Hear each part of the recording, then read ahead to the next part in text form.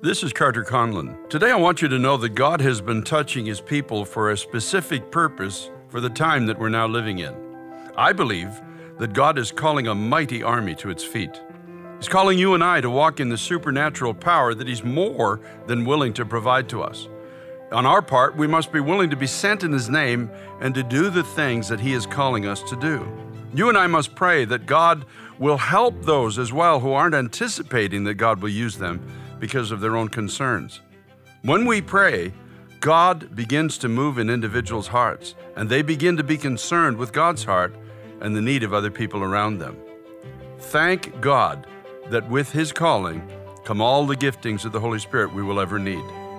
The change of heart and nature is available now to whoever calls out to God. So why don't you just do that today? Remember now, it's time to pray.